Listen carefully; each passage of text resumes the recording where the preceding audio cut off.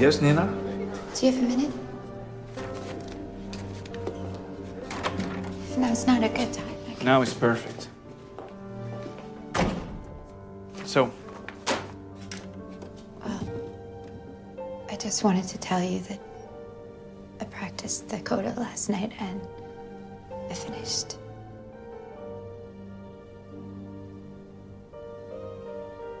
I thought you should know. okay, Nina, listen. Honestly, I don't care about your technique. You should know that by now. Yeah, but yesterday... No. Anyway, I've already chosen Veronica. So. Sorry. Okay, thank you. That's it? You're not gonna try and change my mind? You must have thought it was possible.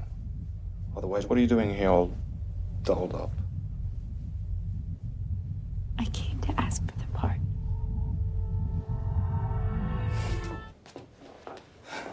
Well, the truth is, when I look at you, all I see is the white swan. Yes, you're beautiful, fearful, fragile. Ideal casting. But the black swan, it's a hard fucking job to dance both. I can dance the black swan, too. Really? In 4 years, every time you dance, I see you obsessed, getting each and every move perfectly right, but I never see you lose yourself. Ever. All that discipline for what? Just want to be perfect. You what? Want to be perfect. Perfection is not just about control. It's also about letting go. Surprise yourself so you can surprise the audience. Transcendence. And very few have it in them. I think I do have it.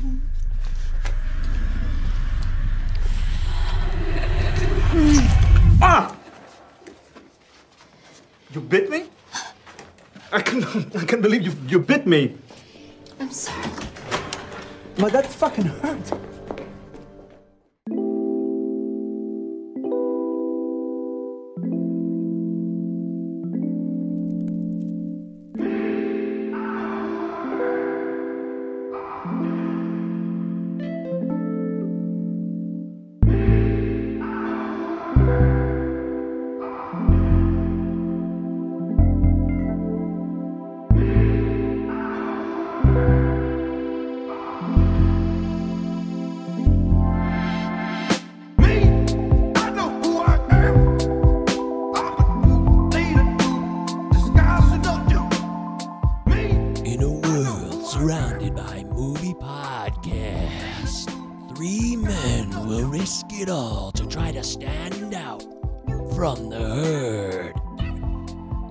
Cinema 9 Podcast with your hosts, Eric Brandstrom, Michael Govier, and Travis Roy.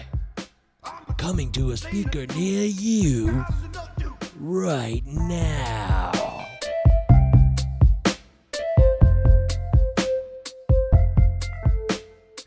Turn off your heart light.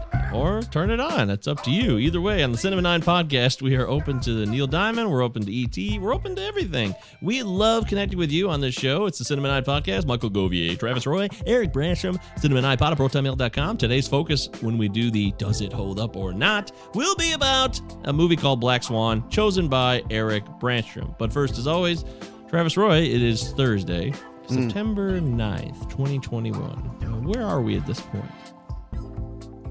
Where are we? Like in our life, like our geographic location. Yeah, it's like encompass all the sudden, lives of everyone. Yeah, like all of a sudden David Bowie's in my head, just like, where are we now? Where are we now? I don't know, David. Shit, I'm on the spot. It's a tough one. That's a toughie. Well, you know, I watched a really anxiety-ridden movie last night, so maybe my mind is not like in a place where I can easily get to simple answers. I watched this movie called Black Swan. Oh, I never heard of it. I wonder if it holds up. Let's find out. We will on this show. We'll find out. Eric Bransham, you chose this movie. We'll talk about it later. But how are things going otherwise? You got a nice internet connection? You got a computer? You sound good. Yeah, I'm feeling great, Mike. I'm so happy to be here with you guys. I watched a lot of movies too, so I'm going to be pumped to talk about some of these ridiculous picks. All right, the man's got things to say about movies. That's why we're here. Well, Good to that hear. is an important part of the show. I would think that matters. Those of you out there, you want to comment, you can always chime in here on the live stream as you like to do. And you can send us an email, cinema9pod@protonmail.com. 5-star review on Apple Podcasts always helps the show grow. If you've never heard that before, if you've never listened to a podcast for some reason, no one's ever told you that. Well, let me be the first to tell you that's how it works. If you didn't know, you telling someone to watch or listen to our show would help us. Yeah. If you didn't know that. I don't know if you knew If you're that. wondering what's happening right now and what you're listening to or seeing, then it's a podcast, and we talk about movies. Hey, did that Shang-Chi? Is that how that's what's called? Yeah, Shang-Chi. Did that come out yet? Yeah, it came out last week. And it is the Okay. first Marvel movie since, I think, Thor that I did not see, the first Thor that I did not Wow. see the day of in theater. That's 10 years because know. that's 2011. Fuck. I know I really fucking hate it, but I'm thinking I'm gonna wait Wow. until the crowds die down and like go like hunker in a back corner like some night on a Tuesday night or something. I was so surprised for being exclusive to theaters. It fucking killed at the box office, man. Yeah, I think yeah. it's like 90 million. Record breaking. Surprise, man. Record breaking. I'm staying the People fuck away showed from up. theaters. I'm staying away for the time being. But yeah, people Do people like came I out. told you, stay away from me. I have no idea what song that is, but I love your singing voice. I love It's your so whiskey pretty. laugh. Godsmack. That's so dumb. Never Oh, you know, misunderstand I'm me. not ashamed to say that I don't know any fucking Godsmack songs. I'm Keep Name away. that. That was a huge hit for them. That really took them to another stratosphere at that point. Godsmack. So- Is that?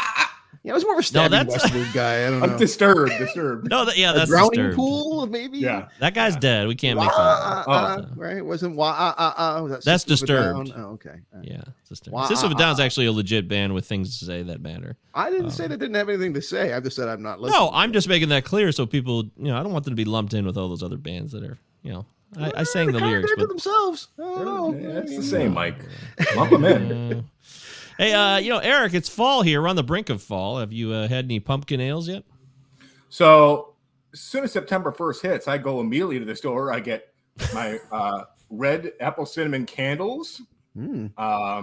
I get right into it, man. So I'm drinking apple cider. I'm like thinking about like crisp leaves and shit. I'm totally falled up. He's ready. He's Thinking ready. about crisp leaves and shit. That's That's fantastic. beautiful. I couldn't explain it better myself. Yeah. I'm loving this weather. This is already like fantastic. It Ba-da-ba-ba-ba. actually feels like fall. I'm loving it. I'm loving fall.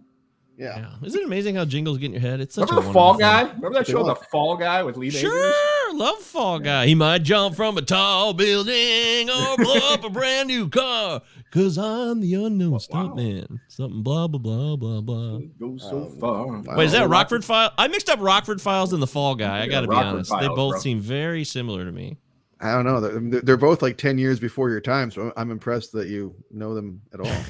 It's only because you know what they did in the 80s is they dumped all the reruns on us. Yeah. Oh, yeah. So that's dude. the only reason we know Hunter, they're like daytime Hunter, TV. Hammer. Right. We had no both of those. streaming options. It was like, here, just enjoy Green Acres because that's what you fucking get.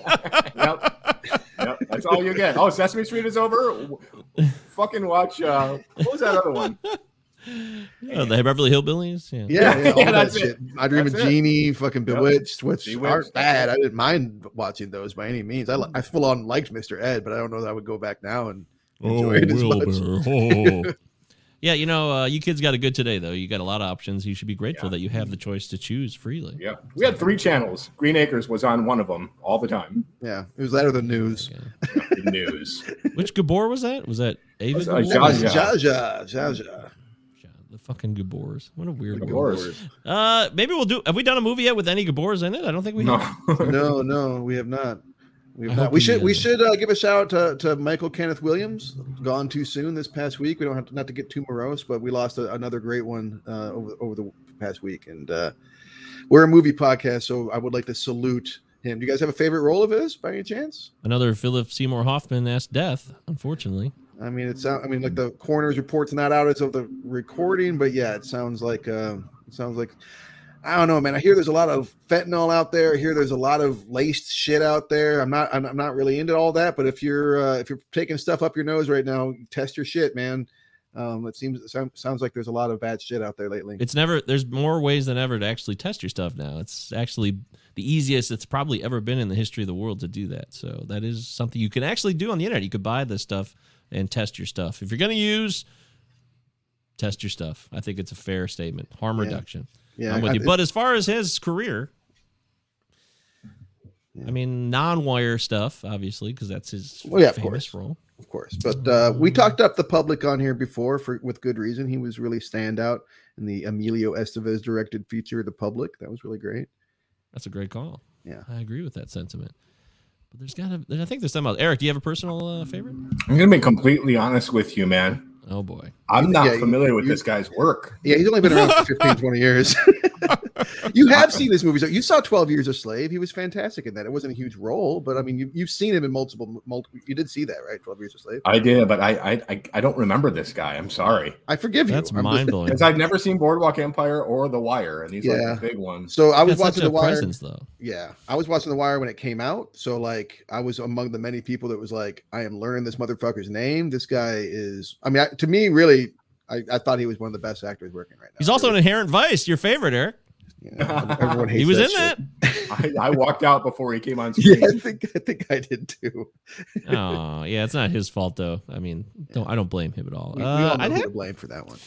Yeah, I looked through his, and I'm trying to get like reminded of roles. And I was like, oh yeah, that was legit. I don't know. I think The Wire. It's his crowning achievement, and I do love The Public. He was great in The Public, but he never really got offered the roles. I think that his caliber of acting earned him. To be honest, I don't think that. I agree. I think that a lot of people liked him and respected his work, and he clearly had some friends in the business because he popped up not just in a lot of things in smaller roles, but he did a lot of shorts and a lot of like Funny or Die and that kind of shit. Like he did like a lot of that kind of stuff too. What do you think? That's what he was in. He was in Motherless Brooklyn, and he was good in that. That was well done. Yeah. When he came around with The Wire, I thought that like when Idris Elba popped, like I thought like Michael K. Williams would be right behind him, but never really took off the way I think that he deserved. But he will be missed. Yeah, The Wire is one of those. It's like I always relate it to the discography of someone like Leonard Cohen, who I don't know much about, but one day I'm gonna like do the deep dive and just digest all of it. Are you telling me you're missing out on Leonard Cohen too? You would love Leonard Cohen, dude. Like you seem like the biggest Leonard Cohen fan. I'm not ready yet. Not ready yet. Yeah, you've only had 4 decades under your belt. You're gonna need a few more before you're ready for Leonard Cohen. Not ready yet. I'll retire and then buy the CDs. And he was in the Gambler. He plays one of the guys holding Mark Wahlberg up for cash. He was good in that. So some of these he picked some solid roles, but also he was just in a few that were he made weren't some great choices movies. Where I wonder if they were like friends or he just was broke or what. But yeah, he took. You can't control those things though. Yeah. So I mean, there it is. So. A guy who maybe we would have seen his best work yet to come now that we're talking about it, frankly. Yeah, I kind of thought that, that would be the case. I always kind of thought that, but c'est la vie. So rest in power, my friend. Yeah. We'll catch you in the fictitious afterlife. Yep. See you in the ether. Damn it. That's my own personal issue. It's not about you, Mr. Williams. I wish you the best. Rest in power. Don't forget, on the Cinema 9 pod, we paid tribute to those that came before us. So if anybody has someone in mind that we haven't covered and that we missed out on, please let us know because, we want to give tribute to people who deserve it. And, not just because they died, but maybe they did something cool and they got like an award or something. Let us know. Send us an email, cinema9pod@protonmail.com. That'd be cool, wouldn't it? Do we get any emails lately? I haven't checked. I'm checking right now. We're going live to the email center. We've got one. Ding, ding, ding, ding, ding. Someone emailed us. That was nice of them. It's from it's our old pal, Chad, checking in from around the world. Okay. Hey, Chad. Chad wants to know, watched the Wolf episode and loved it. One of the best episodes yet. Wow. Big highlights for me included Will Patton as a slippery silver dollar turkey product.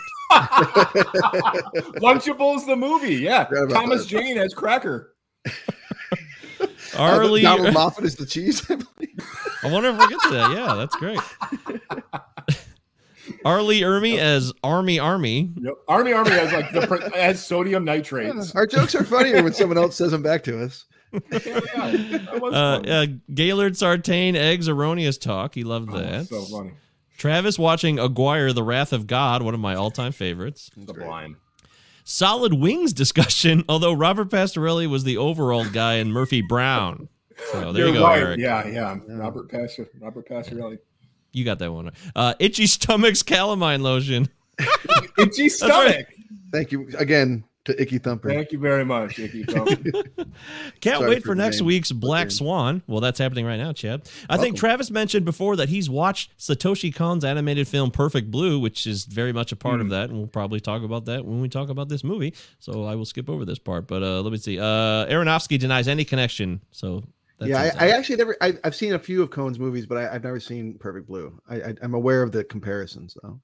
Yeah, I would agree. That's the same boat. Like Seems to me he ripped it off. Oh, all right. Okay. If you have seen it, I'd be curious to hear your thoughts on any connections between it, but we have not seen it. So keep up the good work, guys. Chad. I find it fascinating to think that Darren Aronofsky could spend a decade working on this film and rip it off from someone else. Like, I don't think that that's what he did. There may have been. I mean, I haven't seen the movie, so I don't know.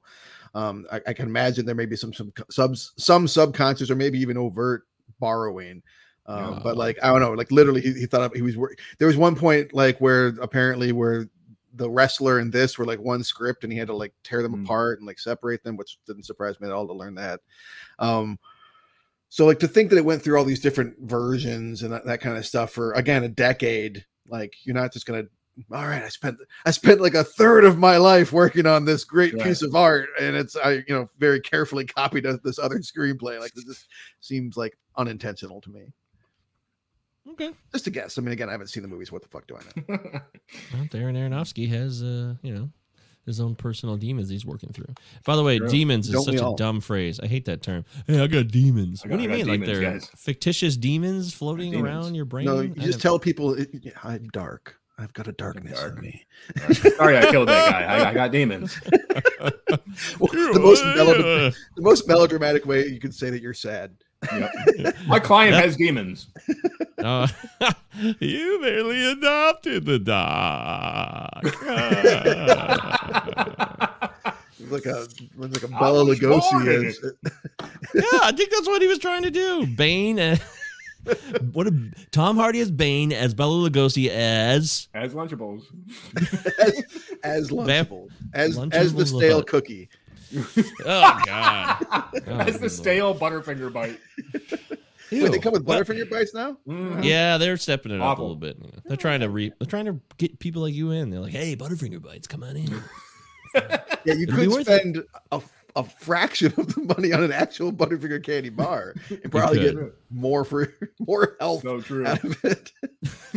get some health out of that candy. Get some health out of it. Good call. I'm a speaker. I speak things.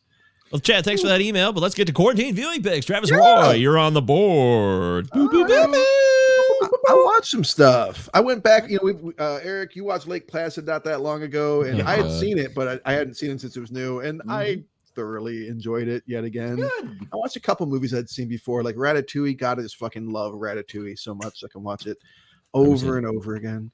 I think it's one of my favorite movies if I really get down to it.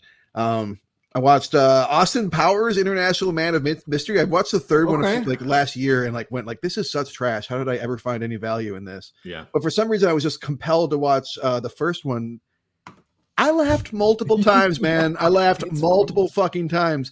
And I realized that probably the most quoted movie, that's probably the movie quote I use the most is from that movie, which is pretty standard, really.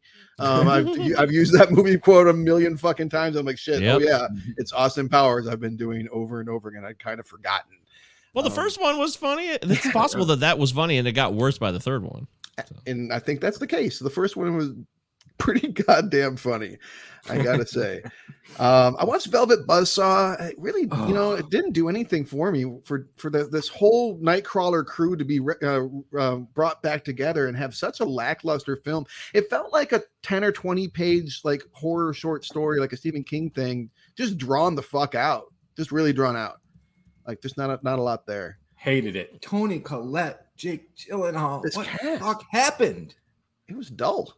Yeah. It was dull and predictable and just like, okay, this is really premisey. I watched Devil from 2010, and it wasn't brilliant or anything, but it was a quick 85 minutes, and M. Night Shyamalan produced, didn't direct. There's some decent people in there like Logan Marshall Green and Bokeem Woodbine, who I think is a really talented actor. He doesn't get a lot of starring stuff. So I did not hate Devil. Did you see it, Eric? I dug it. Yeah, I thought it was pretty good. I dug it. But it was a decent horror film. A better horror film was 1408 from 2007. I'd never seen this John Cusack really? adaptation. I remember that one big time. I never saw it, but I'd never gotten around to it. And I didn't love it, but I liked it. It was very faithful to the short story, and I did like that. It was extremely faithful, almost it was one of those almost too faithful ones, but it was pretty good. All right, so I watched this movie called Missing 411: The Hunted. It's a sequel. Are you familiar with these movies, Eric? No. It's a sequel. There's two of them. The first one was pretty good. This one was like, okay, now I just feel kind of silly for sitting down and watching this thing. But the idea is like there's this guy who's written like multiple books called like the Missing 411 series, and they're all about like missing persons cases, mostly in forests and woods that like have like similar connections to like similar events surrounding them, and they're unsolved. And they're always like kind of spooky and creepy and supernatural. So it was really, so the first one was really good and like spooky. And then this one was good until like the end when he started to try and like answer what was happening to these people. Then it's like, oh yeah, you just gone like down the rabbit hole here, which I can get on board with some like out there kind of like, ooh, I don't know. But like you start putting them in like a documentary film and it's like, okay, thanks. So I'd recommend the first Missing 411, but not the second one. I gotta say the movie I watched that did me the best this week, it was maybe not a great week for film other than Ratatouille.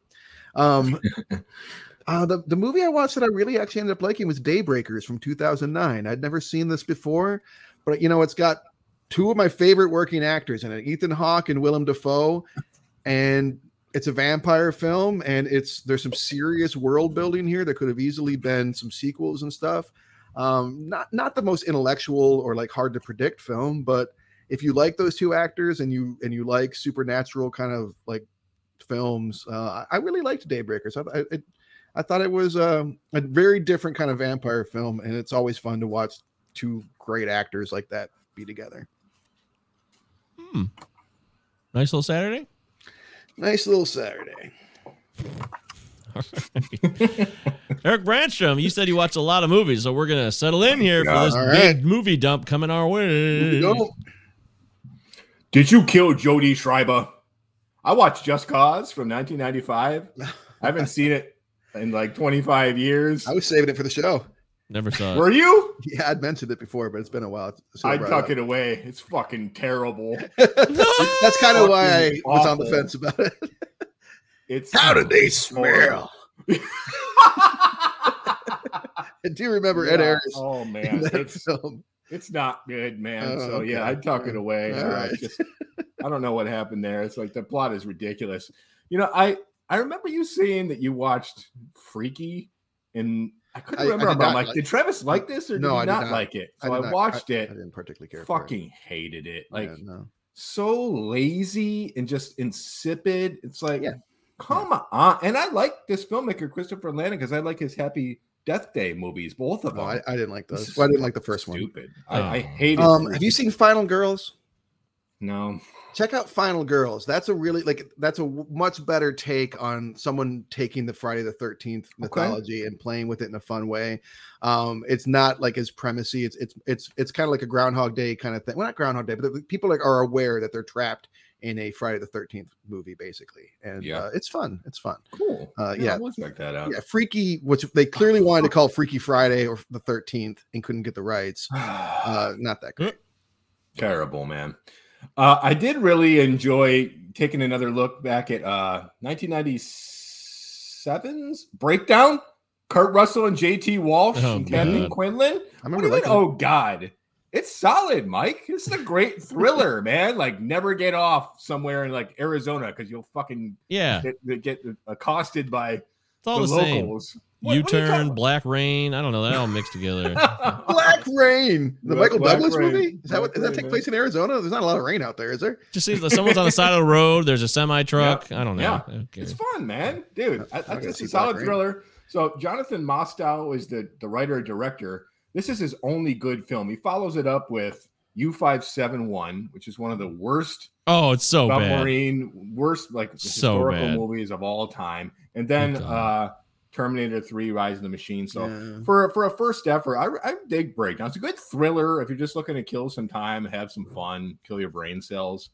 I went way back. The Wild One with Marlon Brando, 1954. Fucking fantastic, man. All The Bad Seed, 1956. Oh, Like one of the first, it's one of the first like creepy kid movies. Yeah, until Paper Moon, that woman was the youngest Academy Yeah. Award winner. That's right. Pat McCormick is fucking Pat McCormick. fantastic in it. Yeah. Yeah. Kills a kid with their fucking like what ice skates or some shit. Like check it out, man. For 1956, it's pretty sobering horror. Huh. Yeah. Okay. So finally, I did a kids digging in their backyard double feature. Can you figure them out? Did you watch Psycho Gorman? No, I didn't. Oh fuck! Watch Psycho Gorman. Mike, kids digging in their backyard film? The Gate. I was gonna say The Gate or Stay Tuned. Do they dig at all? Or they just tear down. They're just in the Holes? backyard. You talking holes? Or yeah. What about Honey I Shrunk the Kids? Are they digging? I don't know. Who knows? I like Honey I Shrunk the Kids. So Travis, kudos, man. That was one of them. I'll get to that one. Believe me, I will get to that one. Which one? First one, The Gate. Oh, First Gate. one was Encino Man, dude. I Oh. fucking love it's so fun. It never gets old for me, period. It just reminds me of being like 12 and renting this from the Meyer video store. I love it, man. And God bless Brendan Fraser, man. This is a natural, great comedic talent. What was that face, Mike? Well, someone keeps sending me that picture of him. I don't know why it's stuck in my head. that face. Remember he's all ballooned up? Well, Well, he's a he had man, you know. He's Dude, a I human looked being. at it's not that. He had a debilitating knee and I think a back injury that put him out. And you know what medication can do to you and stuff like that. So Oh, yeah, so it's not, it's not his fault, Mike. It's not his fault. It's not. I don't blame him. I mean, poor bastard. You know. Love When and are we gonna see do a him, man. Pauly Shore movie on this? I wonder if we'll ever do a Pauly Shore movie on this. You show. want jury Not duty? until we got Son-in-law? around to Freddy Got Fingered. We do Freddy Got Fingered first. You get a guest host. Son-in-law? For that. I told you, I'm not doing that. I'm not doing it. Kind of heartfelt. So yeah, man, The Gate, dude. I haven't watched this since I was like, and this is the most perplexing thing. I'm sitting there watching this, and it's been 30 years. I hardly remember anything about it. In the first half hour, I'm like, okay, this would like be a great introduction to horror movies for like my daughter or like kids. Yeah, and And then it keeps going. And I literally get scared like 10 times as a 41-year-old man. Like, what the fuck is this? How did I watch this all the time as like a 7-year-old kid? I was fucking seriously freaked out. Turned the lamp on beside on my nightstand. Like I was scared. Eric's scared of the TV. When those little weird demons start running around, I looked at my arm. I had goosebumps. I don't Pretty know what to tell you, terrifying. I man. mean, The Gate is fucking awesome. It's good. Yeah. And I like that finally we're watched talking it. about it again. That's becoming like a Paul Schrader for this show. It is become yes, it is because I watched it. He watched then it. I watched and now it. you All right. watched it. But Yeah. there are three of us, and sometimes we watch movies. So yeah, I'm trying to cap off the Kids Digging in Their Backyard trilogy. So if you have any suggestions, email them. Psycho Gorman. Okay. Okay. Is that the cover box where like that weird looking creature that looks like classic Hollywood USA costume? Yes, It looks so bad. It's good. it's fucking great. Whew. Okay. All right. I'll check it out. It is Mighty Morphin Power Rangers on acid. It looks like fucking Ivan Ooze on the cover. I'm like, how do I do this? It's fun. It's a lot of fun. Aside from those, man, Aaron Worley also loves it. He recommended it to. he likes the worst 80s horror trash I've ever seen in my life. Wow. Wow. don't know I what watched it The is. People versus Whitey Bulger. It's one of the worst documentaries I've it's so dry and like uninteresting and unentertaining for being about one of the most infamous like criminals in the 20th century. This is like such a tepid documentary, so I can't recommend it. But Was it more Yeah. tepid than Black Mass? I like Black Mass, dude. I think fucking didn't Black Mass hate is it. fucking awesome. I love Depp's performance, but Yeah. I thought it was a pretty dull. Someone film. needs to do a YouTube re-edit where they cut out all of the Joel Edgerton character's part and then just have it only on the rest of the people, and it would be a great fucking movie. and I feel like it's also pretty long, right? Wasn't it? Yeah, it's because of this pointless like, hey, how are we gonna catch him? Like scenes, procedural horse shit. But that's it. Yeah, like Benedict Cumberbatch is like kind of in it. It's weird. Yeah, terrible accent, Mike. So I was in Toronto. I was on a trip for like 4 or 5 true. days in Canada. Toronto, Niagara Falls. Niagara on the Lake is also outside of Niagara Dude. Falls. Lovely area. Wine Travis, country, you've never been to apparently. Niagara Falls either? It's on my list. But How breathtaking is this? Because I've only seen it in Superman 2. When like Lois That's all I almost think falls. about when I was That's there. all I've seen it in. That's all I was thinking about. That's all I was, know about Niagara Falls. That's how I dumb think of The am. Office. him refusing to reveal himself to Lois by getting that limb on the tree and bye baby. There she But goes. is it as breathtaking as it is in Superman 2? It is. Yeah. Wow. It's the Maid of the Mist still exists, and that's yeah. cool. I've never been on the boats, but I watch people go on them. That's Very fun, busy, very touristy. I'd recommend getting one of the hotel. We got a hotel room on the 21st floor, so you could see like on it, and that was cool. That's cool. Right on the and that's it. Don't go do anything. There's a beautiful park side. Go get a hotel. Don't leave. But don't jump into it because the view may be Oh, breathtaking, yeah. but you'll die. Yeah, don't That's do that. right. He saves that little kid, and then he exposes Love himself to Superman Lois. too. He It's tough. exposes himself. I don't know Yeah, that part of the movie. That's an unrated He version. reveals. That happens in Black Swan too. Yeah, probably. Yeah, it does. I didn't get a chance to watch a lot of movies, but I thought I came back and I watched something, but I can't find out. You What can't it find out what was. movie you watched. Did you finish The Sopranos? Yeah, That you was said yeah, last that's a week. couple weeks ago. I finished the. I've caught up on the podcast that Michael Imperioli and Steve. Oh yeah, I Sharp started do. listening to that. Are by they the at way. each other's throats still? Yeah, the dissolution of a friendship podcast. But Like this one. unfortunately, I've caught up. So now, I'm like, do I really want to wait a week? And because I've got like 9 episodes left. I'm like, I'm not going to wait a week for the last 9 episodes. So I'm just going to barrel through them and listen to the episodes after they come out. I guess. Also, my power went out for almost 24 hours again, which is just fucking Jesus. ridiculous. It's Yeah, just bad luck over there. Bad it's grid. stupid. 7 times this summer. 7 times. 7 times. This is How long? 2021. How long this time? It was about 20 hours. Jeez. Wow. So Jesus, shit. that ruined. Darn it! I had to go walking. I had to go walk to the. I had to walk to the local Big B and have coffee and use their internet for I'm the guy there for 6 hours. Ugh. Oh, we're Oh, closing, God. sir. I'm like, oh god, all right, well, Gotta go back to my Really? dark home. I need your internet. But I did. I remember now. I got it. So All right. I never saw this movie. Huh? 1998's Bill Paxton, Yeah. Billy Bob Thornton. Oh, okay. Oh, That's Simple 99. Plan, It's Sam 99. Raimi. But Never saw that one. A Simple So? Plan. Yeah, what'd you think? yeah. I thought it was I thought the dialogue was outstanding. They really try to set this tone of a natural feel. They're trying to set up this could really, really happen more than other movies. It didn't seem formulaic, even though it is a formulaic type playout. Yeah. I thought it was pretty well done. But it's it's so bizarro too, so it's strange. I don't know how I feel about it, to be honest with you, but I did find it curious. I I haven't talked seen- about it on the show a few months. I'm sorry, Travis. Go ahead, please. Oh, that's okay. Go ahead. Finish your thought. I talked about it maybe a handful of episodes ago. We've got a fucking great performance by Billy Bob Thornton, but this script, I think I called it like gift shop book script. It's just all right, it's beat by beat, just cliche form. I call it so completely formulaic. And then they'll deal with this. Then this will happen. Then No. oh fuck. Well, I haven't seen it in a while, but I have a theory that immediately as I thought of it, felt really right to me. Sam Raimi and the Coens are real close. They're good buddies. And I feel like this is Sam It is. Raimi shooting his shot for a Coen brothers style kind of film. He's trying to Right after Fargo. Yeah, he's trying to genre shift right after Fargo. Yeah. Tons of snow in this movie. He genre shifted before with that Western with Sharon Stone, but he was trying he was trying The Quick and the The Quick Dead. and the Dead. The Yeah, I never Dead. did Oh catch my that one. God. That's skip trash. that. I skipped it. This wasn't trash though, so you know, if you never saw it, I never saw it. I'm glad I went and checked it out.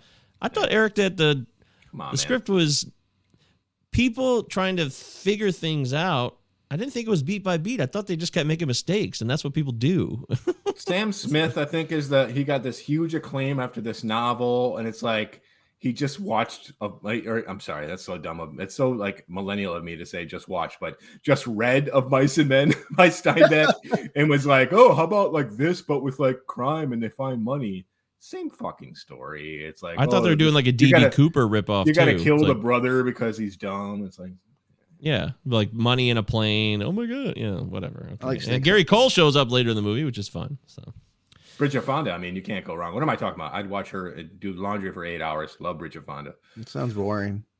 she's kind of just there though. It's not great for her. I feel like she's misused in the movie, but yeah, she does play a key role in it too. I will say. Anyway, check it out. She's better in Lake Placid, is what you're saying? I've never seen Lake Placid. I've heard people talk about it. So. It's fucking awesome. Sounds shocking. You're into CGI alligators. This is your movie. So did I mention that I watched Saving Silverman last week? Right? You did, yes. Yeah, we made fun of you. Well, you did.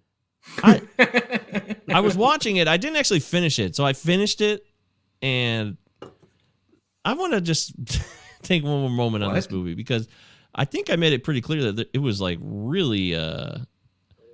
I don't know. It's not going to hold up in today's world. Oh, no, I wouldn't. They kidnap a woman, first off, to save their friend. And there's a ton of references to gay stuff. Like someone's gay, so like gay homophobic jokes go on. But also Jack Black comes out as gay. And then the movie ends with him and R. Lee Ermey kissing and getting married, which is like, this is amazing. Yeah, that's like, holy. I'm like, wait, is R. Lee Ermey really going to kiss him on screen? Army. Is Army going to do it? And he does it. I'm like, oh, this is fucking great. So the movie's got some cringeworthy moments, but then it's like, wow, this holds up in that aspect. It's a fucking bizarre ass movie with nuns doing workouts because they can't have sex. It's fucking power squats. It's so weird. It's a weird movie, man.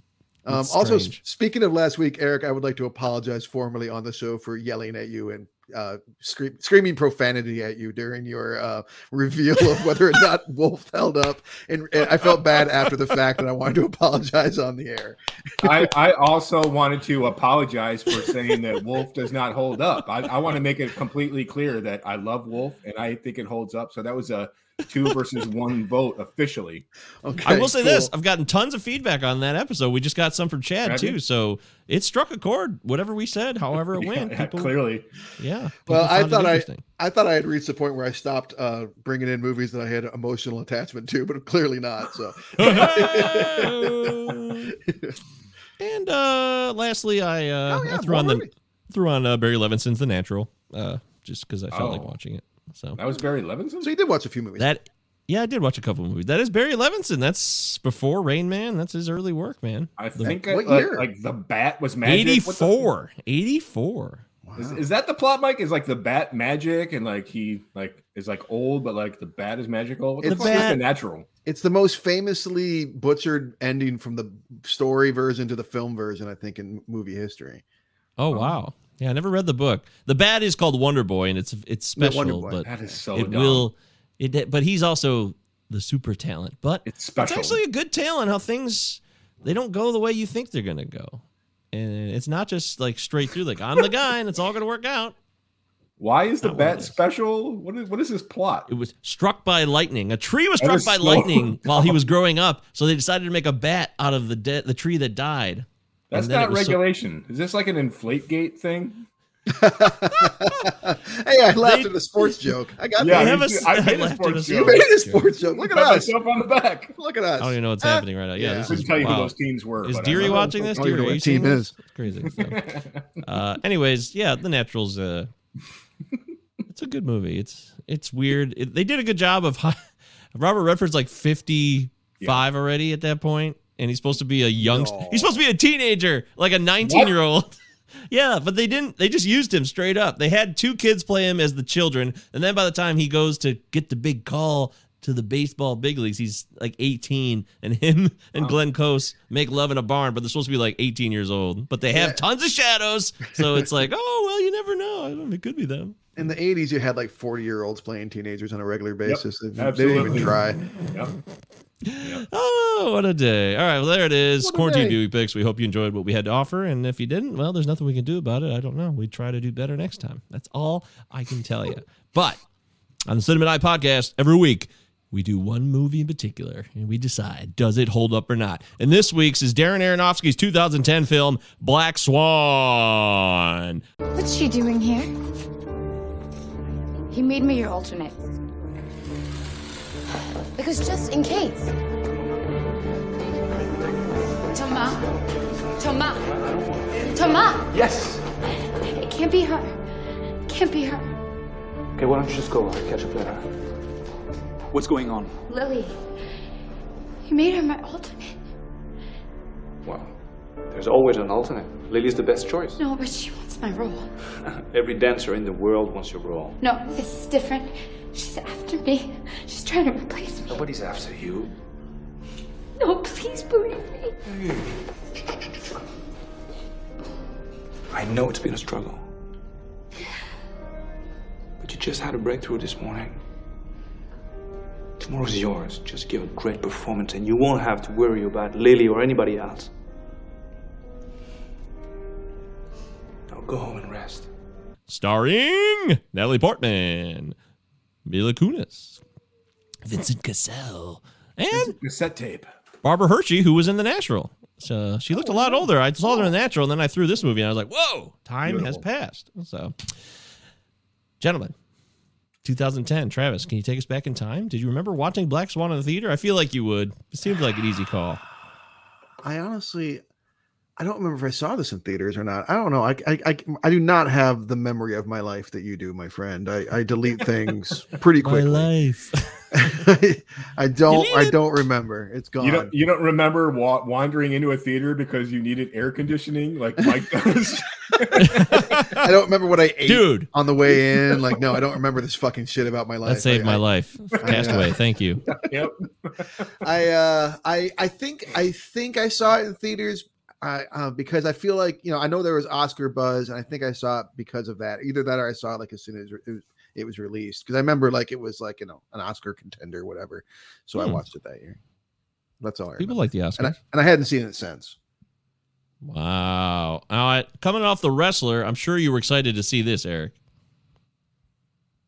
Dude, I saw it opening night at the Michigan Theater, one of the most beautiful, ornate theaters in the United States of America, because I love Darren Aronofsky, man. You're talking to one of the biggest wrestler fans you'll ever meet in your entire life. So I was anticipating this since day one. I walked out of the theater blown away. I was speechless. Everyone went to Fleetwood. I sat there catatonic in disbelief at what I had just seen, but I haven't seen it since. Okay. I definitely saw this movie around that time, but I don't remember an exact theater viewing, though. It might have been a DVD watch, and I don't have a good recollection, but I definitely remember watching it. All right. Yeah. I feel better. Yeah, I got nothing. Yeah, I got nothing for you. So, do you remember, Travis, when we had the Oscar party and we celebrated Black Swan by drinking Black Swan wine? It was at your wife's father's cabin. Yeah, man. Remember? What were we drinking? Black Swan what? We drank Black Swan like wine, like the label is Black Swan wine. Yeah, and I do remember in appreciation of Black Swan. Yeah. And then in appreciation of the King's Speech, I prepared some beautiful Cornish hens.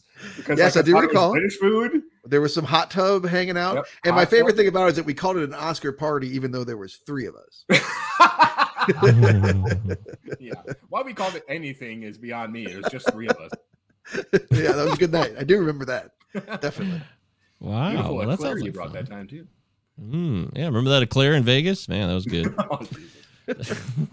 All right, so Black Swan on IMDb. Anybody got a guess? I'm gonna assume pretty high. Yeah. I'll just say 7.6. Dude, I'm gonna say 8.5 for IMDb. I'm gonna say like a 7.3. I feel like this. I'm going to go 7.3. That's my take. And the actual answer is 8.0. Wow. For once, geez. like all three of us had not seen it. I think that's the first time that's happened literally in months. I'm trying to avoid it. Me too. It's All in right. the 8 point, it's in the what top was it, 500. 8.3? 8.0. 8.0. That's huge. That's enormous. That is. That's special territory. It's in the top 500 on IMDb in terms of popularity, which is always a list they keep going. So people liked it from all vantage points. I guess that's fair to say, right? It's fair, I guess. You know. Society has issues, but I mean, society. I don't know. And on RottenTomatoes.com, everyone's favorite website for categorizing movies, because we can't just enjoy it. We have to categorize it. We have to label it. We got to overanalyze it to death with a podcast. Yeah. By choice. Yeah, I've got to, mister. 80. Huh? I heard that too. 85% for the critics. 84%. 1% difference between audience and critic score. That's as tight as it gets for us, folks. I blame Goody Coons. Goody Coons. I'm sure he's going to have... Blame it on Goody Coons. Yeah. All right. So as far as the critics, what they had to say, Goody Coons, I don't know if he's busy. He had something to do. He might have been sick that day. Maybe he had diarrhea. I don't know. Do we have Desson Thompson in the house? Well, we'll be looking for him. No guarantees on this. Actually, 2010, I think he was... I'm not sure if he was still working in 2010. Yeah, this is that gray area again where it might not be available to us. How about this? How about Michael Compton of the Bowling Green Daily News? Oh, yeah. Love Bowling Green. Both of them. Don't we? Yeah, they're both great. While some of the cringe-inducing moments do work, the film eventually veers way out of control with a final act that sends the film sailing off the tracks into another atmosphere. In a good way or a bad way? What do they mean? Literally? It's a splat. Oh, it's a splat. Bad review. Okay. Yeah. I really wasn't sure where we're taking that one. All right. No one knows. Sean Fennessy of The Ringer. I know his work. It's a sensory overload, loud, furious, and rapturous. Jesus. It remains the best, most... Again, with this volume critique, turn it down. Yeah. Overload loud. Weird. Overload dash loud. It remains the best, most visceral work from virtually every single person involved in the production. Whoa, that's high praise. Yeah. That's super praise. From everyone involved. We got... there's some big hitters in there. Yeah. Yeah. What the hell, man? Anybody agree with that? I mean, I don't know that I disagree with it. I'll have to think about it. I mean, it's one of Portman's best roles, which is saying a lot. I think I'll say it's Matthew Lebidicu, the cinematographer's best shot film. So I think that's where I'll give it up. Well, everyone was concerned about where you stood on the cinematographer. Sorry, I got that last name right. They always are. They're always asking. What is it? Is well shot. You're right about that. Yeah. What is Eric thinking about? Yeah. It doesn't look like Destin was available for this one. He was a very busy boy at the time, which is tragic. But we have Rafer Guzman from Newsday. He says, "Practice makes perfectly insane in Black Swan, a tale of one ballerina's psychosexual freak out." It sounds so lurid when they phrase it that way, but they're 100% accurate as to what they're describing. Yeah, psychosexual freak out. It is a psychosexual freak out. I mean, they're not wrong. Yeah. I mean, okay. Lisa Kennedy of the Denver Post says, at times Black Swan verges on laughably old school. Still, what a brazen, bold riff on the cost, physical, emotional of art. Okay. Well, yeah. Next. Yeah. Well, let's move on. Come on. What about Goody Coons? Let's get into our own opinions. What about Goody Coons? If Goody Coons is in there, then by all means, let's Goody. Yes, I just found him. All right, hell yeah. Take it all back. Bring us the Goody Coons. Top critic, by the way, Bill Goody Coons of the Arizona Republic. Yes, he is a top critic. Taking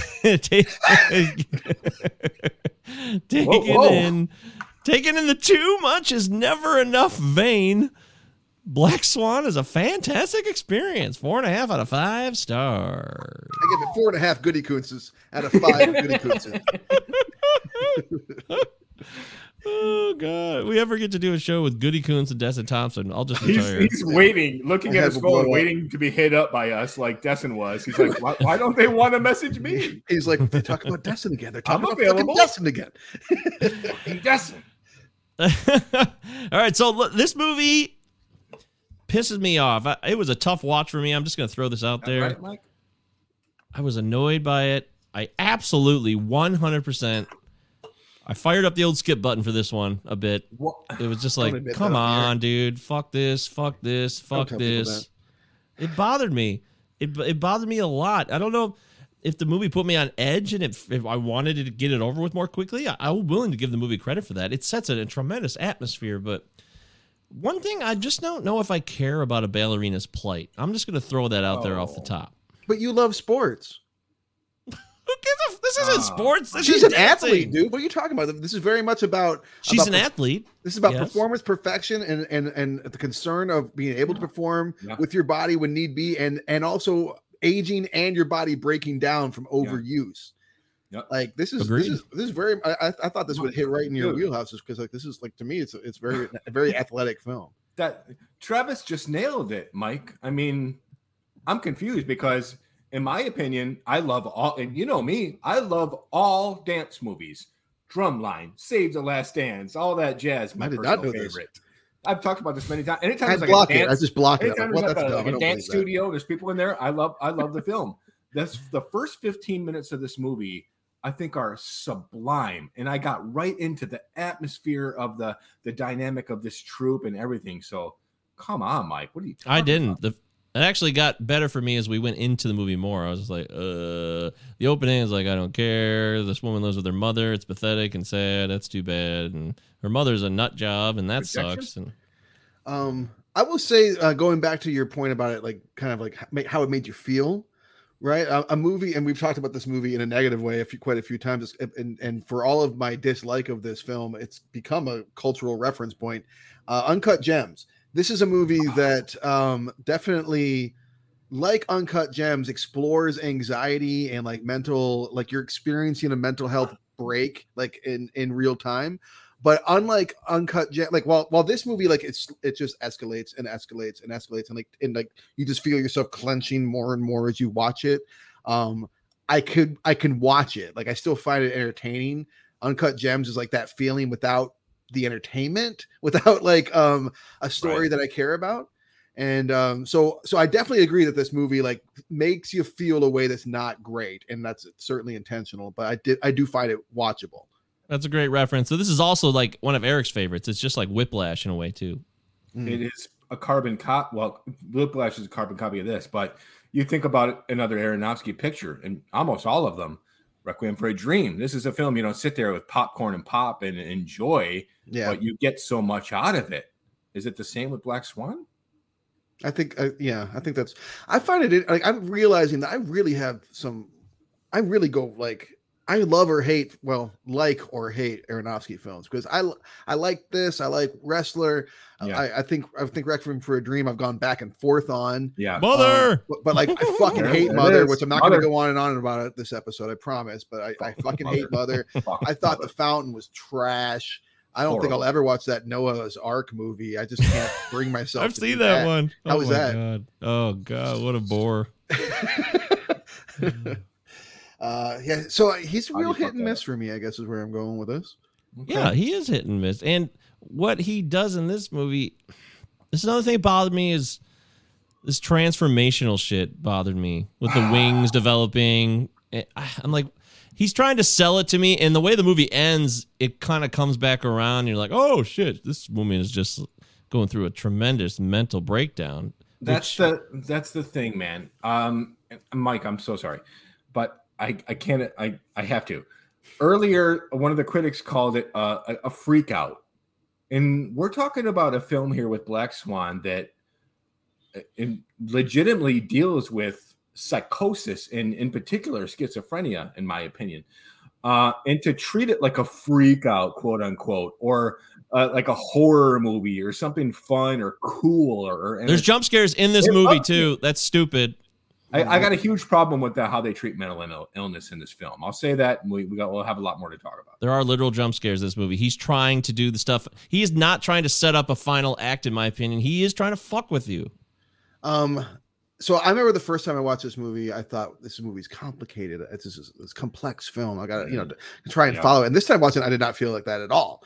Like this movie, this is really, really a basic story. Like this is a super basic story. So once you accept that, like you're gonna be fucked with some because she's dealing with psychosis, like it becomes a real easy story to follow. Like this is a woman who's already had all kinds of mental health issues because she's repressed and overly mothered. Like the woman won't let her change out of her own clothes. She doesn't even have privacy to masturbate.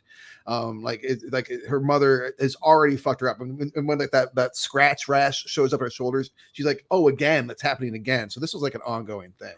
Well, so to like kind of see this all build to a head, it makes sense that it ends in a psychic break, and for me, or psychotic break, I should say. So I can't diagnose by any means, but it seemed very realistic to me on my experiences with mental health and other people's experiences with mental health in similar kind of situations that I've talked about. The way that pressure can take already existing issues and greatly exacerbate them. So let's talk about the quote unquote wings starting to form on her scapula.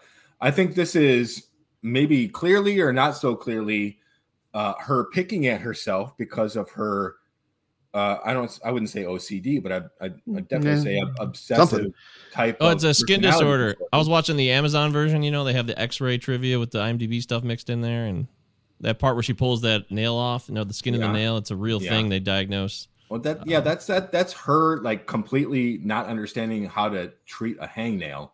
But between that and her just like clearly she did. That's just her not knowing how to treat a hangnail. Well, it doesn't even happen though. It's not. It doesn't even happen. Well, I was excited to talk to you about this, Mike, because Mike hosts another podcast. He co-hosts a podcast called First Day Pod, where they get into a lot of mental health issues. And it's a fantastic podcast that I encourage everyone to see. He does it with his girlfriend, Leanne. Hello. And they talk ad nauseum about particular states of, mental disability, or however you want to label that or not label that. And I think this film hints at it, but in a unhealthy way. They make it entertainment and they turn it into a horror film. They turn it into a genre film, and it becomes stupid and silly at a certain point. How do you feel like they treat the stigma and authenticity of derangement and possible schizophrenia in this film? They don't. They're trying. I truly believe it. I'm not going to be talked out of it. I don't believe. I'm willing to hear opinions still. He's trying to misdirect this as this woman's just descending into madness. Now, I've never heard him talk about the film, so I can't speak to what his intentions were specifically. But to me, that's how it lays out. Seeing this movie again, I saw it when it came out. I'm seeing it now. That's what you have here. And it's trying to be set up like there's these two swans, right? The black and the white swan. She's obviously the white swan, Vincent Cassel's character, who apparently was based on a scumbaggy, famous ballet director in New York, started the New York Ballet Company or something like that. And he used a lot of sexual drive to push his dancers, which doesn't seem great. Maybe I don't feel like they would feel it's not good. It's like the least professional shit when he's doing that in the movie. It's just like amazing. Yeah, right. And this is based on real shit, apparently. Yeah, it's like classic, hey, I'm an artist, so I can grope you and assault you. It's Weinstein shit. Weinstein. It is. That's true. That's very true. But she needs to become the black swan. She's a tactical, perfect when it comes to all the little moves, but she doesn't have the insides of the black swan, which is like this unspoken, or like this thing you can see with body language that apparently Mila Kunis' character has completely. So they're trying to lay it out like she's got to descend into madness to get this black swan out of her, and she's being driven by this guy to make that happen. And that's it. That's how they lay it out to me. I don't see it laid out in any other way. To me, it's about how imbalanced she is. And that's what her mother has done to her. Like her mother, she tells her like, I don't want the same thing to happen to you that happened to me, because she was 28. Her career was already over, but she clearly had forced this whole life on her daughter. And that Yes. scene where and we don't even get like this hyper abusive scene, but like that scene where Barbara Hershey is ready to throw out this beautiful cake, and Nina has to like smile through it, and you realize like she is just always walking on eggshells here, trying to like be the perfect woman. So like her whole life, she's only let herself be the white swan. So like the psychotic break that's coming isn't just the pressure. It's definitely not just Vincent Cassel's character, Thomas. It's mostly the mother. It's the upbringing, because she's out of balance with herself. There is a darkness in her, like there is in everybody. I love the moment. It's a little heavy-handed, but I really like the moment when there's this shot where it goes to Thomas, and he's talking about how everyone has the white and the black in him, and as he says that, like there's this, it's like the camera like does this shot that's like dividing him in the mirror. So there's two of him saying that, and I get from that like everybody has this white and black swan in them, right? Everyone's got this, and if you shove one down all the way, eventually you're gonna pop, you're gonna break. You have to find like this balance in yourself. So to me, like that's what the story was about, and it was all it's about that. In the way that Darren Aronofsky decides to he didn't write the script, but he assisted it, and he probably had a huge hand in it. The way he delivers it is the same way that people have been making these movies about psychosis since the 60s with something like Repulsion by Roman Polanski. You have these characters, and they're usually female. In the case of Repulsion and Carrie, where these women normally have these faults, and they need to be liberated from them, and they can't just be liberated from them. They have to suffer and die as a result of gaining their freedom. Because the same thing here in 2010, and I'm fucking sick of it. Say something. It's an allegory of the Swan Lake story, right? That's true. It is supposed to be. I mean, it's fucking Swan Lake.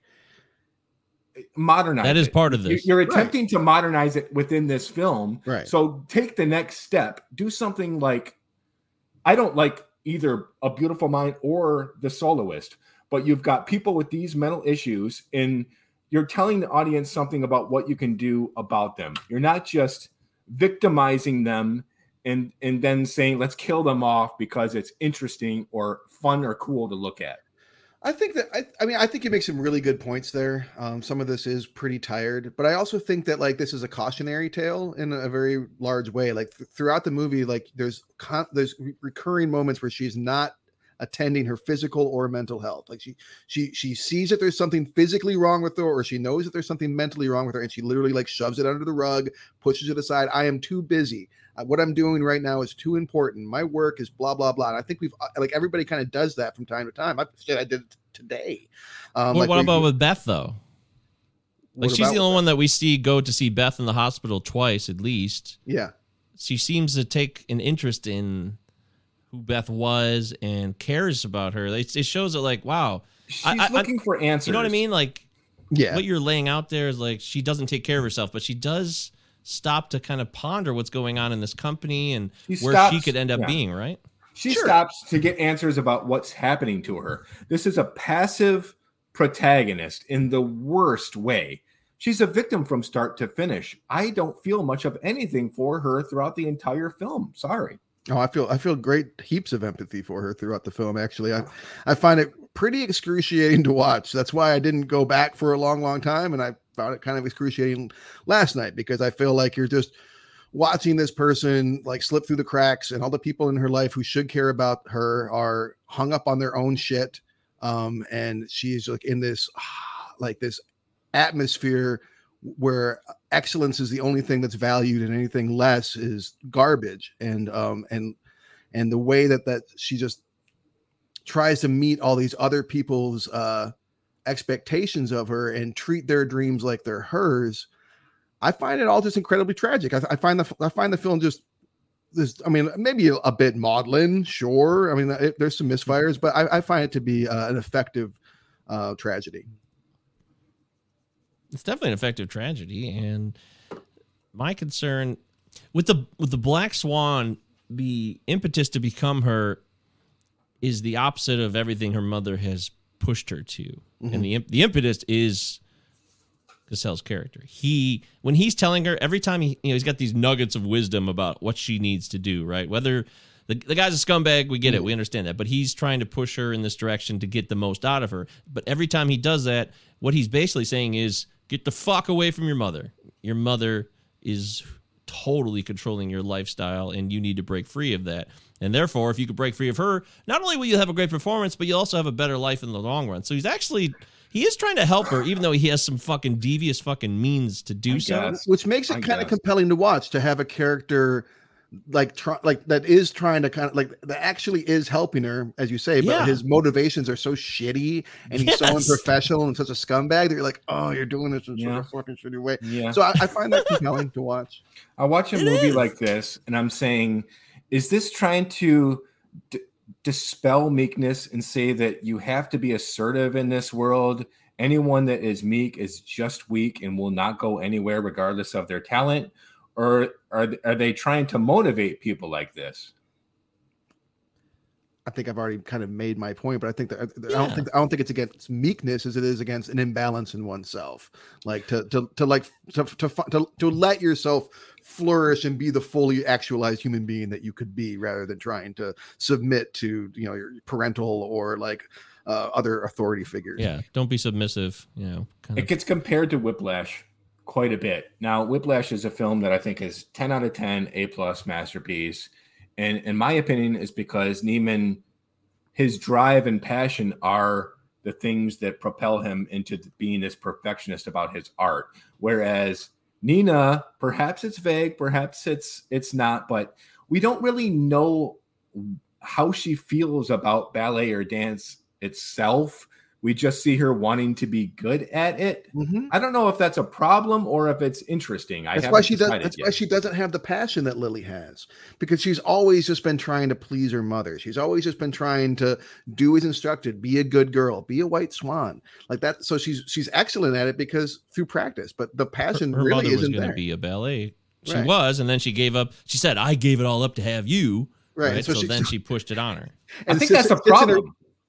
For me, I'm sorry, Travis. For me, I don't really care what happens to her so much, because it's where her motivation goes. It's not this internal passion to be good because she cares and has the drive. It's just because that's what she's supposed to do. Well, not supposed to. That's what she thinks she's supposed to do, right? And that's the problem. Yeah, the same thing. Again, like this performance literally kills her.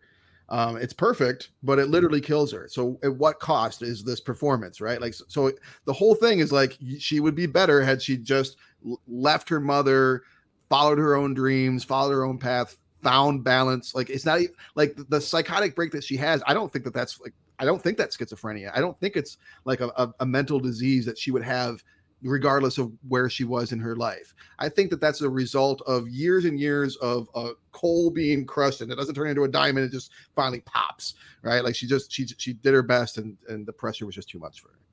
We also have Mila Kunis in this movie, and I'm curious what you guys think. Was she able to, you think she was able to hang in this? Because she doesn't have a lot of roles like this. It's a very heavy comedy-oriented career for her, for the most part. Rom-coms and the Family Guy stuff and everything she did with Ted and all that. Jupiter Ascending. Yeah, don't forget, Mike. Come on now. Don't forget Jupiter Ascending. I'm going to be honest with you. When it comes to like the bathroom break, do I pause it? Do I not pause it?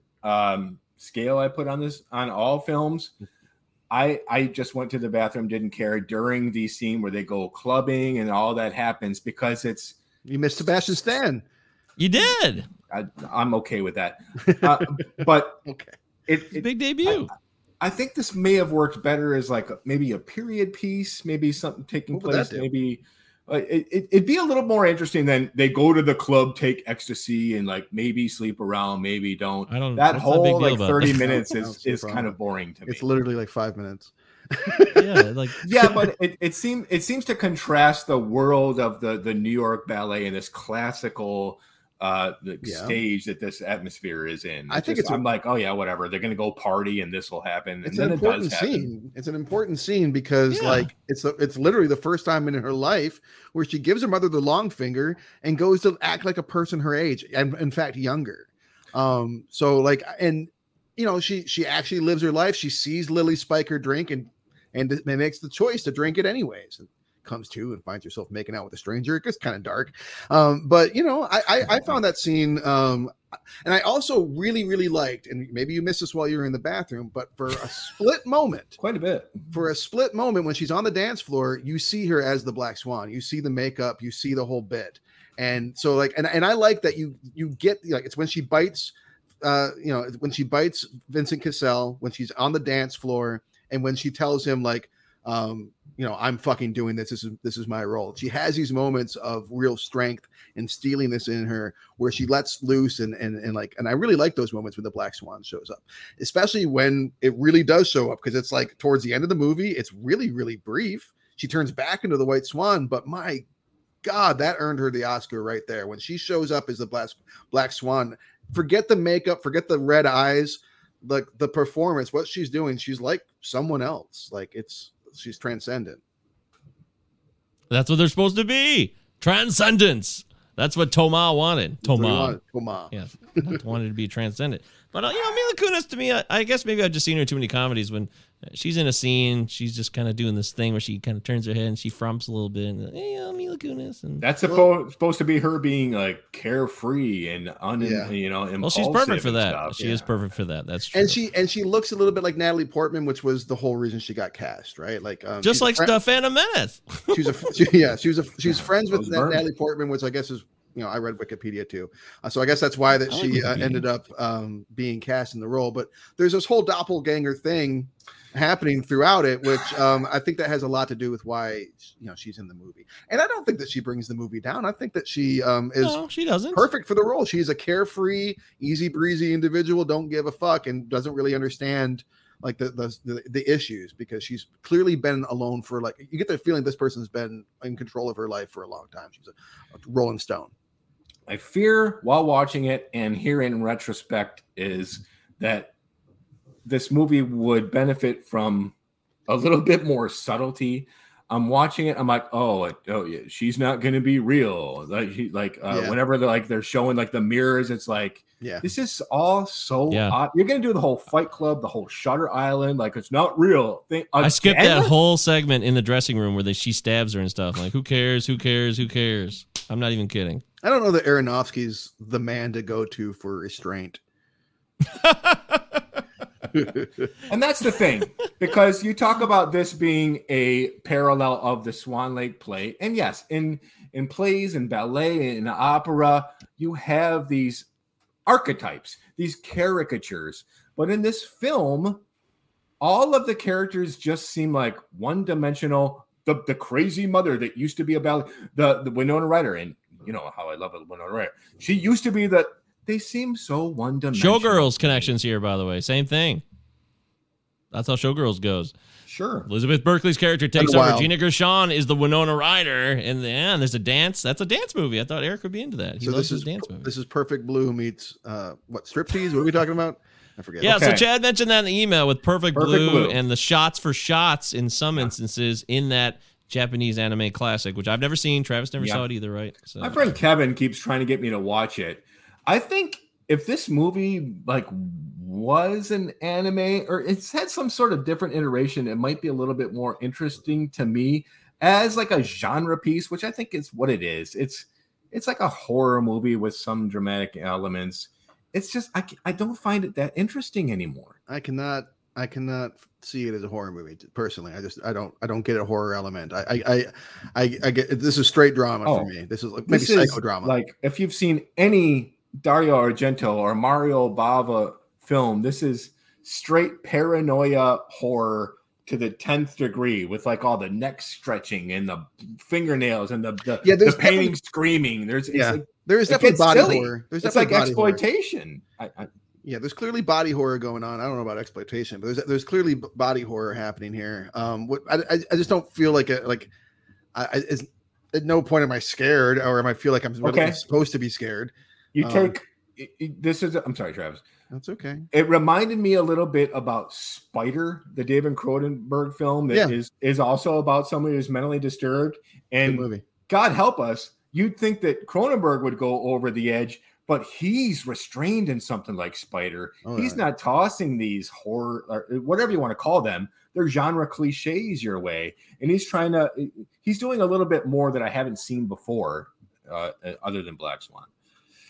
Hey, well, I mean, Cronenberg is a fucking master. I mean, Yeah. I like Aronofsky. I don't think that he's a master. I don't. I mean, like I said, I think he's hit or miss. He's not. The Fountain Yeah, he fucking is. sucks. I mean, He is hit or miss. he's got hit or some, miss, like- dude. He's got flashes of brilliance, but yeah, go ahead, Mike. I'm sorry. He's not what? He's got a lineage of movies, but that doesn't mean they're all fantastic. Like you said, you've already laid out that case. Aronofsky's name is thrown out there. A Requiem for a Dream is a classic, and it's really well done. All the work he does, he doesn't have the ability to kind of. I don't know if he's a great collaborator, not with the actors so much, but I wonder if he could really benefit from the other people involved in the behind-the-scenes production of movies and get a little bit more collaboration involved. Yeah, that's a total conspiracy theory. I don't know Right. anything about that. But. No, same thing. I don't know anything about it, but I'd be curious, like, how involved is he in the editing process? Like, I'd be curious to see if maybe someone else with a different eye, maybe would take a different approach to some of his stuff, a little less frenetic. Yeah, I mean, look at this. Mother, you guys have ripped Mother a million times. Obviously, Worst movie Noah, in that's world trash. history. Black Swan, we're talking about it now. The Wrestler, it's good. It's good. Fountain, Great. trash. Trash. Well, Unless Eric, is it not trash? I'm sorry, but you talk about the editing of the film, and another issue I have with the film. I don't mean to be so negative, but I'm just so surprised after that first viewing. Like I said, I walked out. I could have floated away from the Michigan Theater after that first viewing.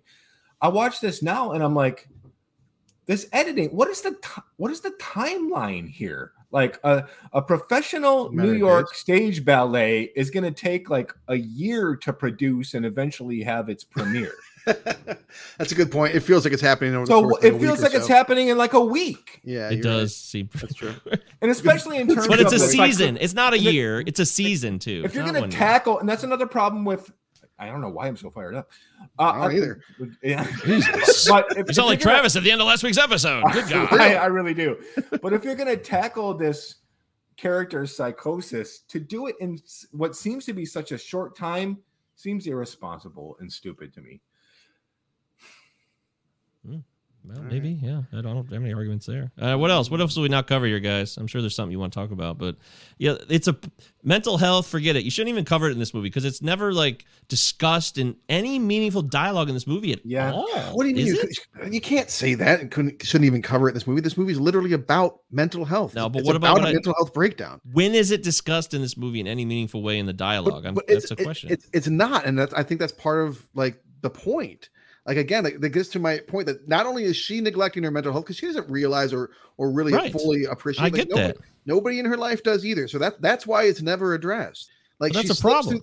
It is. It's a very real problem when mental health issues get ignored by the people experiencing them and the people in their lives who should have concern for them. That's how they slip through the cracks and accidentally fucking stab themselves on stage or whatever. That's a problem for the movie though, being made. But see, I see what you're saying. I just think it's a deliberate choice that they're trying to like. I think they're trying to make that argument that like you need to talk about this stuff. You need to acknowledge it, or else you're gonna bleed out. Maybe. I agree with that. Maybe. I completely agree with you. What I think my problem here is with the way they decided to make the movie and that premise. That's the problem because what is this movie? You say it's not horror. It is like a thriller, scary movie. Yeah, it's like a thriller drama. I would give it that.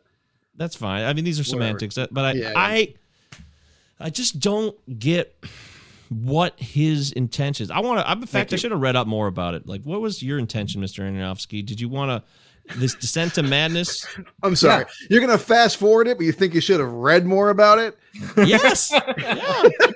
Well, it made me uncomfortable. I admitted it made me uncomfortable. It did. It's a very Aronofsky's almost always trying to make his audience uncomfortable. That's his thing, man. That's his thing. That's his. Absolutely. Mother can suck. I fucking cannot stand that movie. I'm right now. Aaron likes Mother. Aaron, are you out there? You love Mother, don't you? I can see it. I can see that. It's what Aronofsky's going for, right? He wants you to be unsettled in almost every film he's made. He's a really intelligent filmmaker. I know because he wears scarves in all of his interviews. He has a mustache in his IMDb photo. That's very true. tiny. No ascot? I don't know. That's why I'll go back again to these first 15 minutes. You got Vincent Cassel. he's telling us, he's reminding us about what Swan Lake is all about. It's about, the white swan, getting under the spell and desiring freedom. And he's great in this movie, by the way. I know he plays a so scumbag. And only true really love, good. only true love, or you could, or something can break this spell. And then the black swan swoops in, and she blah blah blah. There's nothing to strive for with this character. There's nothing dangling there. Like, hey, if you go in this direction, maybe you can be saved from this eventual terror or horror that is beckoning you at the end. It's just descent into madness, and that's what fucking bugged me. There's nothing there. There's no one to root for. Aronofsky says that he maintains this is a psychological horror film. Well, in that case, I'm glad. If it is a horror movie, I'm glad because it's an Academy Award winning and Academy Award nominated horror movie, which I'm on board with that. I'd like horror to get more love in the, award situation. But yeah, I whatever. That's like you said, it's semantics. I don't want to argue that anymore. I do think that like for me, yeah, I empathize with the character. I get what he's going for. I'm not arguing that with you. I'm not arguing that with you. I know we can get the job, but can he do the job? I think that it is a lot more simple of a story than I realized. And you are watching this person in this death spiral, and that makes it hard to watch too. Like I think that you're like you do feel trapped in the way that with the choices that she's making and the situation that has the way that her life has panned out. I guess it's all anxiety inducing and not the most joyous watch, which is why I didn't watch it for 11 years, it's my problem with this character, Travis, man. And I totally see what you're saying, but we've got someone who is already in the upper echelon of New York ballet theater, and she's not satisfied. She wants to be perfect. Yeah. And that's another problem. I don't know how I can root for this character when there's just not much there for me personally. Well, I mean, I think that to me is why this is like an athlete's horror in a way, like an athlete's nightmare. Like, that your body's falling apart, that you're getting too old. There's always someone coming up behind you trying to take your position. That was what I got out of that. Okay. Yep. That's really well said, Travis. You're right. And you gave me that perspective. And yeah, she is an athlete. She's an incredible machine. She's someone with, they put a lot of effort into the dancing from what I've read on this. Mm-hmm. I'll give a lot of credit to Natalie Portman. She probably was the impetus for this being made as well. And there was a big thing before the movie came out about some dancer said, that's not her. Natalie Portman faked all that stuff. And everybody vehemently denied that. So, I mean, it looks like she certainly gave it her all because I just don't think you could create this type of performance. This is what's kind of going on. You got like you got a girl trying to get a performance out of the character and Swan Lake, and then the real human being herself, Natalie Portman, trying to get this beautiful, transcendent, next level performance out of herself in the movie. That's interesting. That's fascinating stuff. And I do enjoy that type of just like layers upon layers of filmmaking, but I don't know. Yeah, I go ahead. I'm sorry. I thought you were done. I want to ask you this. If you want to, you can comment what you're going to say. But does a movie have to hold up? Does it have to be enjoyable? No, because enjoyable. I think that's like a loaded term because there's some movies I enjoy or I think are good movies that I don't necessarily like enjoy. Right? Like I'm trying to think. Some of the rougher horror, like for instance, like Midsommar, for instance. I think Midsommar is a fucking fantastic movie. It's not enjoyable. I don't enjoy watching Midsommar, Right. Yeah, and there's movies like Lawrence of Arabia that are fucking masterpieces, but so boring. So I think that obviously this ever fluid idea of what it is to hold up, but it's clearly subjective, whatever it is. So what does it mean to you today, sir? Yeah. Yeah, that's it. Eric, you want to lead us off? I mean, you picked this movie. I know, and I feel bad. Think we know where you're I'm not taking. arguing that with you. I'm going to try not to make the same mistake I did last week. We've got what is technically such a gorgeous movie. I love this like grainy photography and this camera work. It's so tight on Natalie Portman. It's that the frame is so claustrophobic. You're almost afraid to turn a corner. So in terms of the paranoia and the frustration of this character, it's shot meticulously.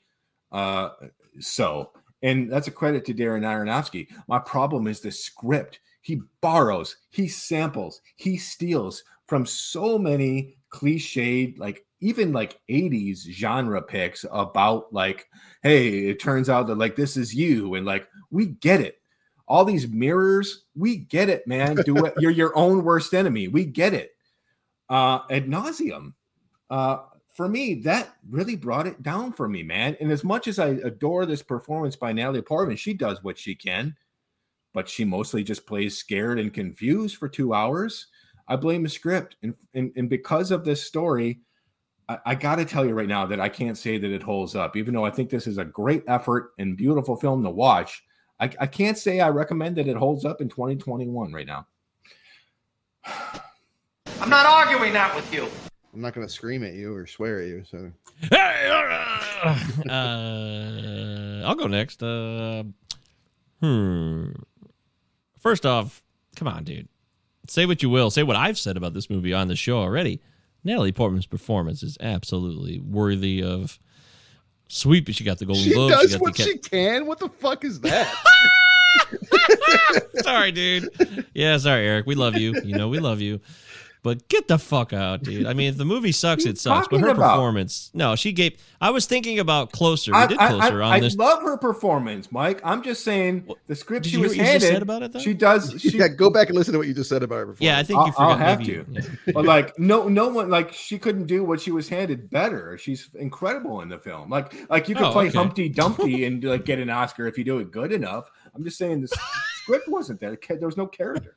I'd like to see the Humpty Dumpty movie. I think they just call it Dumpty. Oh, now it'd be Dumpty. They would. You guys see Dumpty, the dark and gritty remake? Double feature with grilled cheese, the movie. That'd be awesome. Yeah. The wall is like it's like the Berlin Wall instead of, it's like there's this huge like European faction. I won't go there. Anyways, she did an amazing job. So kudos to her. And I was thinking about Closer, which is a movie we did on this podcast. You can go back and listen to the old Closer version if you'd like to. 2004. It's not just you. Is it, Eric? Are you having audio issues?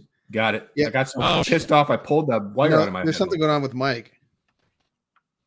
Yeah. Oh, it's Mike. Yeah, it's Mike. Yeah, he turned into a robot. If you could, yeah, we got like Max Headroom here. Yeah, that was interesting. Straight man. We're gonna assume he's just saying. I'll try to fill in. This is a film. I guess that has a lot of meaningful things. Bob Saget, Code Red. Bob Saget, Code Red. Bob Saget, Code Red. He's back. Everybody okay? All right. My battery almost died, and I had to switch an emergency plug over. I apologize, folks. I should have noticed that. That's my fault. You're delayed. Anywho, you were saying. So where did I leave off? We did Closer, 2004's Closer, which is an episode on this podcast that you can listen to at your pleasure. And she was great in that. And I thought of that role a few times when I watched this movie because those are really two of her most, in my view, some of her most outwardly emotional. She really doesn't hold anything back in those roles. Really well done. So she deserves everything. And, Vincent Cassel is a guy that I've not seen a lot of. We watched Brotherhood of the Wolf recently on this show as well. And that's not a movie where you're getting the best of Vincent Cassel, to be frank, in my opinion. I've seen him in the Ocean 12, and I have not seen a ton of him in my line of work as a viewer. Eastern Promises, right? Oh, shit, yeah. Oh, yeah, he's great in that. Yeah, forgot about that. Yeah. Good call. But I think this is the best I ever saw him, and I'm going to lock that in, too. So you have great acting performances. Clearly, Aronofsky got the most out of everybody in this, or they were like ready to give their all. However it came together. I got no beef with any of the performances. And the movie puts me on edge. So the movie's doing something to me. It's making me feel something I don't necessarily want to feel. I don't enjoy it. I'm like, oh my God, this sucks. This poor woman. Oh my God, her mother's the worst. Barbara Hershey is fucking fantastic. So good. So, but I really don't know what to say. I'm fucking torn because I'm shitting on the movie here a bit, but it's really does stick with you. But it's not, like Travis said so clearly, I don't want to watch this movie again and again, but that doesn't mean it doesn't hold up. So as a film, fast forwarded it many times. You didn't care what was happening, Mike. Yeah, that's true. That's true. But sorry to break in, but that's the truth. You didn't care what was happening, so you fast forwarded it. Let the man speak. It's my retribution. So the guy who yelled at you last week. I know. The truth is, I wasn't that into this movie when I watched it, but I'm really kind of into discussing the film a lot more, which is a curious position to be in. I don't know why. So in the end, Aronofsky, you know, he made that. I'm going to think about that point there. He does not know how to collaborate properly. He doesn't restrain. No one's restraining him either. So I think he ends up becoming his own worst enemy. And you know what? I don't think this movie holds up. I'm sorry. It's a great performance, some really great performances, but this movie does not hold up. All right. I'd like to go back to the beginning of the film for a minute to make a couple points that I didn't get a chance to make earlier, and that I think, for me, demonstrate some of the things I like about the film. It starts off the dream sequence, which none of us here are particularly crazy about, but you get an example early in the film of how well the camera can dance with the dancers. Like, it is part of the film. There's so much handheld work in this movie, which usually I'm not into at all. I don't, especially dramas. I don't usually really care for that kind of stuff. But it's used really effectively. And what's the cinematographer's name again, Eric? Matthew Lebidicu. Well done on him. It is shot very, very well. And then there's this emphasis on feet, and not like in a Tarantino kind of way, in a very accurate to ballerinas way. I don't know much about ballerinas, but my niece has been one for about 10 years. And what I know about ballerinas is that their feet get fucked up. Their feet are just beat to shit all the time. Their bodies this is a fucking sport. Their bodies they go through the ringer, and by 28, their bodies are toast. They're done. They can't do it anymore. So I like the way that we're eased into her problems. You were eased in for the dream. We're eased into her hopes and her wishes, however misguided and ill-placed they are. And the way that we're eased into the body horror of what she goes through. I think that this movie, for all of its simplicity, because I do think it is like a really simple story, I think that it hits those beats really, really well. I acknowledge, I think you're right about like the tortured woman, blah, blah, blah, all this kind of stuff is a little tired. But if you're going to make a movie about a mental health crisis and how that can climax in tragedy, I think this is an unintentional tragedy, right? She doesn't purposely kill herself. It's the psychotic break that didn't need to come that does it. So for all of that, I like you were saying earlier, Eric, that this is like a terrible depiction of mental health and all that kind of stuff. And I disagree. Based on my experiences with it, some of this just felt so uncomfortably familiar. And lastly, this is the only movie out of 75 movies now that we've watched that when it was over, I got on Wikipedia real quick and confirmed to make sure that the lead actor got the Academy Award for it, which she did. Never have I done that before because, you know what I mean? Like we tend to watch movies where we're not sure if they hold up or not. But her performance in this, I already used the word transcendent. And I think that's, especially when she shows up as the Black Swan, but throughout the whole thing, I disagree that she's just panicked and sad the whole time. I think that she rides this rail throughout the movie of experiencing different emotions at once at a lot of times, where she's aroused but angered, or where she's nervous but happy, and like there's all these kind of different things that she's doing at once, and at the same time she's trying to rein it all in and keep it all real close, but show us that it's about to burst. I think it's the performance of her career, and I think the film holds up. There it is. There it is. All right, one holds up. Michael's been truly touched by this. Truly passionate testimonial. He's reading about the movie again. Yeah. Wow. Well, there you have it. I was thinking fast about. Forwarded your comments. Can I fast just forward? tuned me out.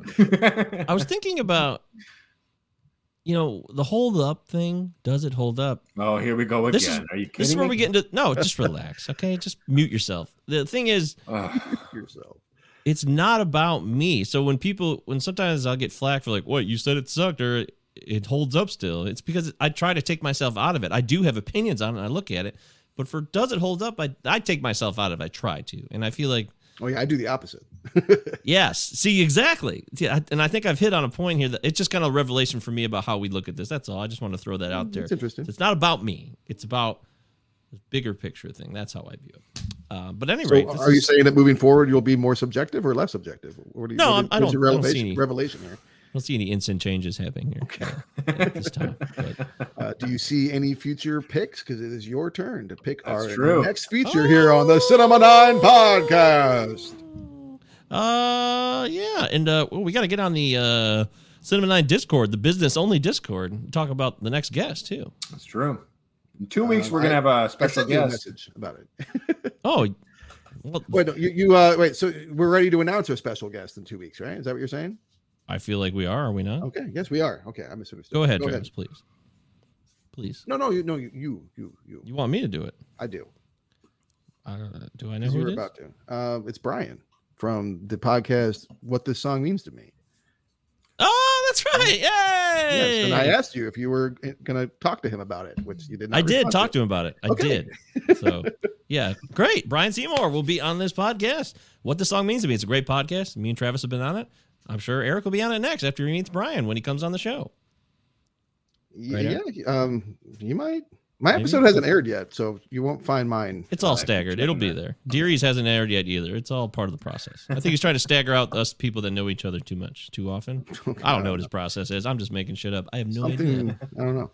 It will be yeah, revealed. and he will be on our show in 2 weeks. But before that, next week we have Oh, yeah. Mike Govier's choice, which he is right now choosing from a list on his phone while I vamp for him. No need to hide it. I do have a list. I think it's important to make sure that there's a list growing because we all have a list, right? Yeah, I have a True. list, actually, but it ends up being a list that I look at and be like, okay, I'm not picking that this week either. Yeah. More and more I end up doing picking, that. Yeah, I end up picking it differently I don't use the list anymore. Oh, these are some good ones. I guess So, Okay. 10 You know, Reese how- Witherspoon movies. let me see. Do I see a Reese Witherspoon movie? We got Sweet Home Alabama. We got Legally Blonde. We got Legally Blonde 2. We're going to do Election again. I don't see her on this list right now. There's about 23 movies on this list. Well, name one of them. It's just a matter of. So we had 2010 here. We went to 2010. I'll do what Eric does. I'll give you a couple choices with the years, and I'll let you guys decide. That's kind of a fun. I like that game. It's a fun game. Okay.